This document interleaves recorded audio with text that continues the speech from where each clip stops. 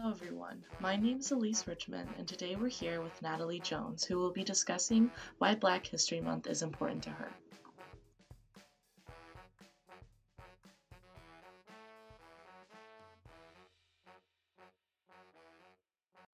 Hi Natalie, let's start with you introducing yourself. Hi, my name is Natalie Jones. I am currently a sophomore at CSUB, and I plan on majoring in sociology with a minor in criminal justice. Some things I enjoy doing are hiking, just being outside in general, especially the beach. I also enjoy painting and reading. I'm a big nerd in that way. And I also enjoy activism, primarily in the fields of feminism and Black Lives Matter.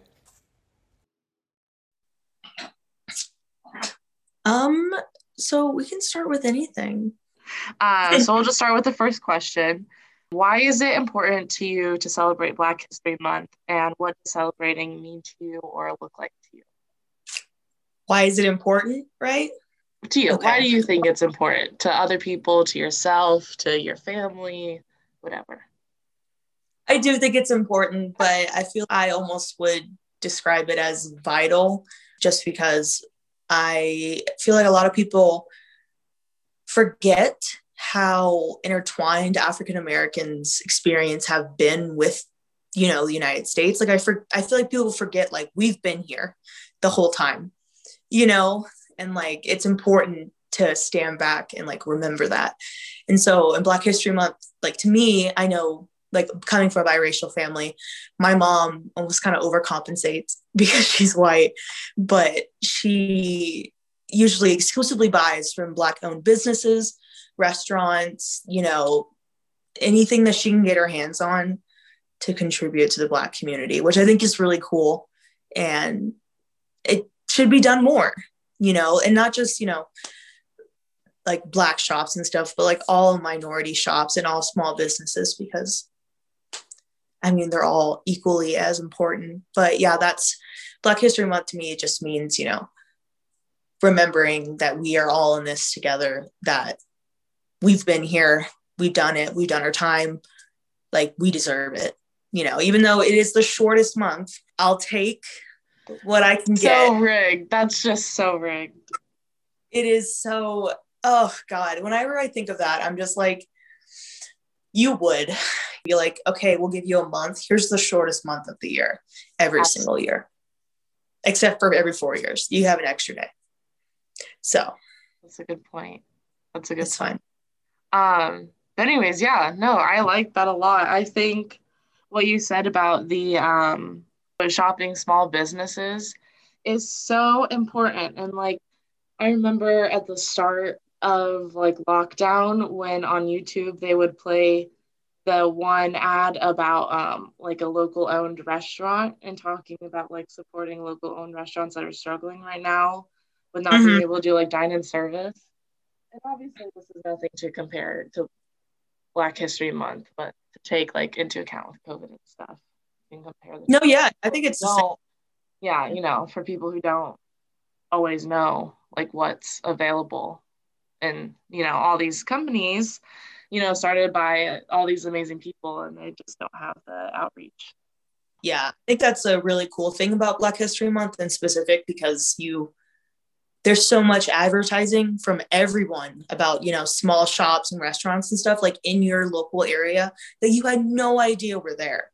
And then you go to it, you buy stuff, you try it out, and you're like, this is amazing. How did I not know this was here? Exactly. Like it's just, you're just giving back to that community in those subtle ways of just people just reminding you. Like there's this place in Albuquerque called Nexus Brewery, and it's a Black owned business.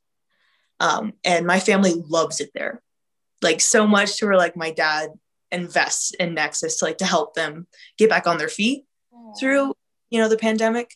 That's so nice. It's so good. They sell like the best fried chicken in Albuquerque. Like it's amazing. The owners are amazing. They employ recently released a woman from prison, and a lot of immigrants, which is really cool. So yeah. That's amazing. Yeah. What's the name of that place? Nexus Brewery. Nexus Brewery. Well, anyone who's in Albuquerque has to check it out because it has the stamp of approval for It's so good. you. You want to talk about like a company or something black owned or I would say like something black owned that's been really cool, like personally for me to like see grow is Dove came out with a new product, like a new line of products for curly haired gals. And it was actually created by my cousin. no She way. was, yes, she's like my second cousin, like my dad's cousin, but Oh, like the head of what's it like the creative aspect, like she was the one who set it forth to Dove, and they're amazing products, and they're like drugstore. do you want to say anything else? Do you want to go to the next question? How do you feel? I'm trying to think if there's anything else I would like to say. Yeah, I was gonna say the only other thing that I was really thinking is that I feel like a lot of people take Black History Month for granted. It's kind of like those holidays that you're just kind of like President's Day or like something like that where you're like, okay, cool, it's President's Day. Which is so funny to me because I'm like, these are the holidays that like started because of important historical events that everyone just like looks Yeah, over. like literally like MLK Day, like Literally. made after very important historical events. People are like, it's not fun. It's like, make it fun. So the next question I had for you was how have the recent events of the rise in the Black Lives Matter movement affected you? I feel like that one is definitely a subject that's like real close to my heart. Yeah. And I think for a long time, when the big pandemic had just hit, everything was locked down and like everyone was finally paying attention to this. And there was a bunch of riots in Albuquerque about it. And I couldn't go. Like I could barely talk about it just because I feel like I love the people who are supporting me and others by attending these riots. But it's hard for me. I don't know. It's hard for me to talk about that kind of stuff. I've always been like that though. Like if we had a topic in high school about slavery or Jim Crow laws, like that's always something that's super touchy with me just because it's directly affected my family. Like for the MLK Day, CSUB asked for like a quote from me, and I had told them that my grandmothers and her sisters lived in Selma during Bloody Sunday. I saw that quote of you on the Instagram, I think. Yeah. Oh, okay. Yeah. Sorry. Super shot of me. I was like, where did you get this? Like freshman year of high school. I was like, I was like, that's creepy. Like, oh, they went way back. They searched Natalie Jones on Google. They searched Natalie Jones era 2012. Okay, continue. So it's hard for me to talk about it just because I've grown up, with my grandmama and my daddy just telling me all these stories about them growing up, and their struggles. They were second generation to go to college, and which is insane to me still. It blows my mind. In Montgomery, Alabama in the 60s, you're second generation. Like that's insane. They would just tell me about their struggles, and I feel like it's happening again.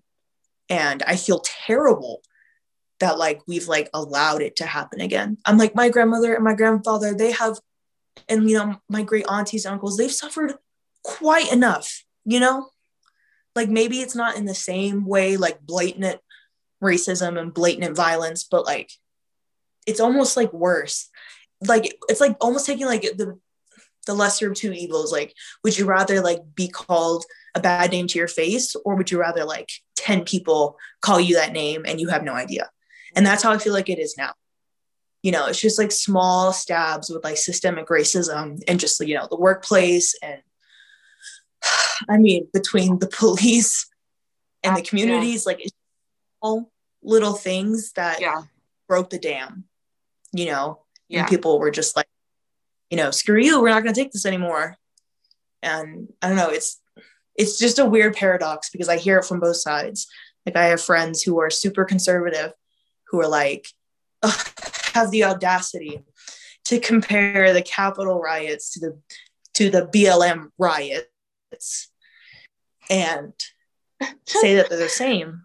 Honestly, and I'm just gonna like preface this right now, like where my place is in all of this, and I don't want to say something that sounds out of my place, Yeah. Like I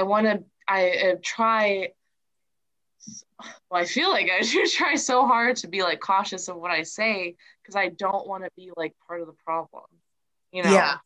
It's like that whole what was that debate? It was like white people who say colored instead of, like ethnic or like just black. It does, like, you don't think it seems like a big deal. And to some hardcore conservatives, it isn't. It's, it's the same thing. But I'm like, it sounds terrible. But when was the last time people used that word? When it was derogatory? When it had a negative connotation? Exactly. I'm like, when it was separated colored bathrooms. Exactly. No colors here. Right. Exactly. And it just blows my mind that, like, I understand what you mean. Like, it's those subtle things, like, you can recognize that it's bad, which is, like, really great. And that means you really are a true ally. But there are some people that don't understand why and don't care to understand why it's bad. Uh-huh. And that's, like, where, like, a big problem is with, like you were saying, people who are trying to be allies. It's like, okay, if you want to be an ally, you got to be all the way. You can't just be like, crisscrossing both ways. Right. Yeah. I'm like, congratulations, you didn't call me the N-word to my face, but you need to be. Applause, you didn't call me an offensive word. Good for you. I know, literally. I'm like, good job. I've gotten into so many arguments about these two different movements. Mm-hmm. And no matter how many times in different ways I try to phrase it, like Black Lives Matter is for a human right. Those Capitol riots were due to something completely political. There's a difference. There's a very distinct difference. And of course, BLM, which is focused on a social problem that's more sensitive than political issues, they're going to be more sensitive and outward about it. Every time I try to explain that, it never goes through. It's still, but look at this, but look at, it's like, it's insane to me that people can't see that, like, you really are going to compare a centuries old fight to a 1 year long, disruption in who's going to be the president. Like, seriously? Yeah. Okay.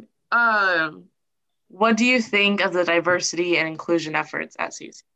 Well, since I'm a transfer and this is my first year at CSUB and we're all online, I can't say I've had a great, view or look at the inclusion, but based on what I have seen, between the athletic director sending out that email about, what did he send it out about? I think it was just about Black Lives Matter in general and just supporting your fellow students and your peers and your athletes.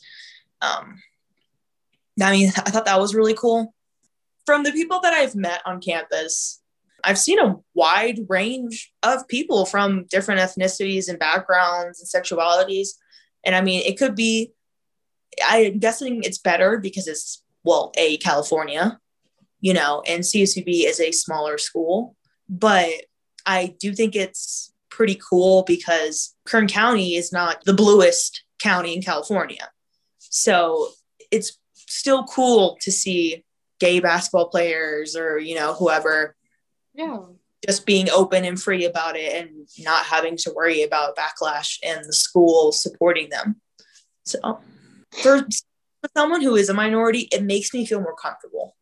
Here I don't have to worry about anything.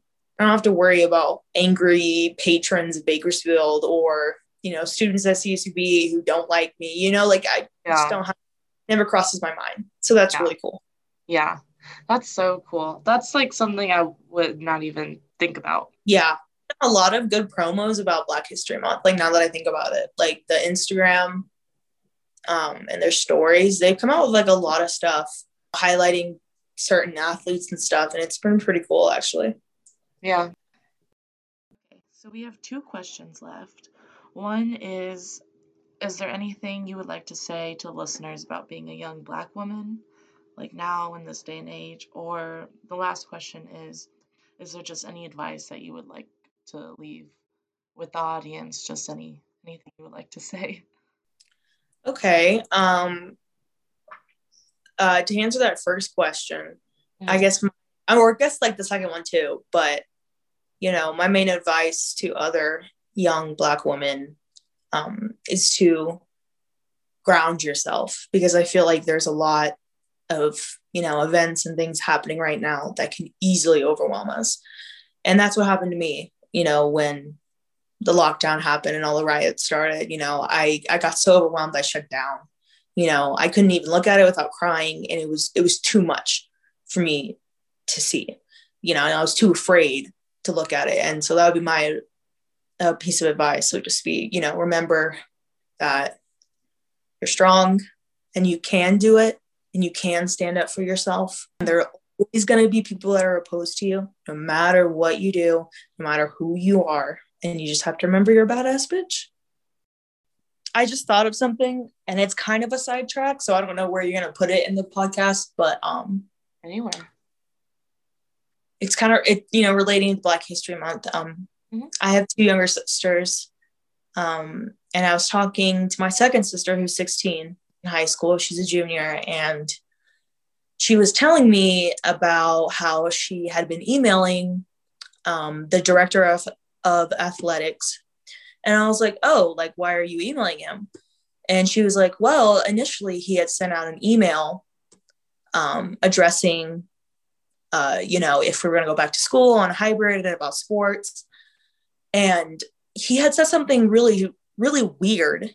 I'll paraphrase it the best I can, but it was like, of those students who live in lower socioeconomic places, and then it was like parentheses, primarily Black kids. And it was like, and for those who live in higher socioeconomic places, and comma, primarily white people. Uh-huh. And it was very strange, because my sister was like, in the context of what the email said, she was like, it made no sense for him to add that. Specifications. Yeah. What? And it actually made my mom really, really upset, because she, like, this is a direct quote from her. She grew up as white trash in a very small town in Tennessee. They lived in a 2-bedroom house with 5 people. Like, she was like, I was dirt poor as a kid. And she was like, we exist, like, proportionally, there are more white people in poverty than there are Blacks or Asians or Hispanics combined. Of course, that is due to population differences and there being more white people in America in general. Mm-hmm. But my mom was just upset, because she was like, you don't need to specify an ethnicity, because all ethnicities fall into one category or another. Well, yeah, and like that is based off what? Your assumption. Yeah, or stereotype. Yeah, I'm like, you're assuming. I'm like, the population of Blacks is extremely low. Mm-hmm. So I'm like, actually, there are more Hispanics in poverty here than there are Blacks. Right. So it was very strange that he chose to specify Black people are poor, white people are not. It was very strange. And my sister had emailed him, stating that. She was like, I'm a young biracial woman. And she was like, and I'm not comfortable with like why you said that. Like, why was that necessary? And apparently he didn't respond to that part of her email. But I don't know. I just thought it was weird in the sense of like what you were talking about, how you get afraid of what you like might say and you don't want it to come off offensive. It was like, it's instances like that where I'm like, oh, but I would never say something like that. Like, I know that. I'm like, that was completely unneeded, super far right, like just, it was out of the ballpark. Like, you did not need to say that. Oh, absolutely. Yeah. Unnecessary. Yeah. And like, he had no idea probably that what he said was offensive.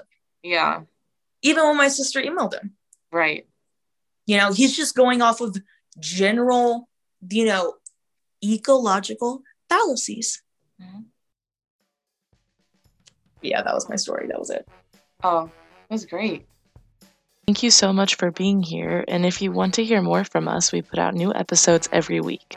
Or you can check us out on our social media at therunner_CSUB on Instagram or our website, therunneronline.com.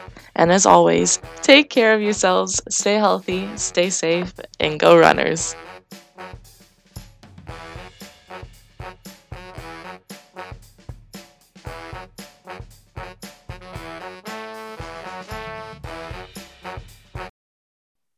Thank you.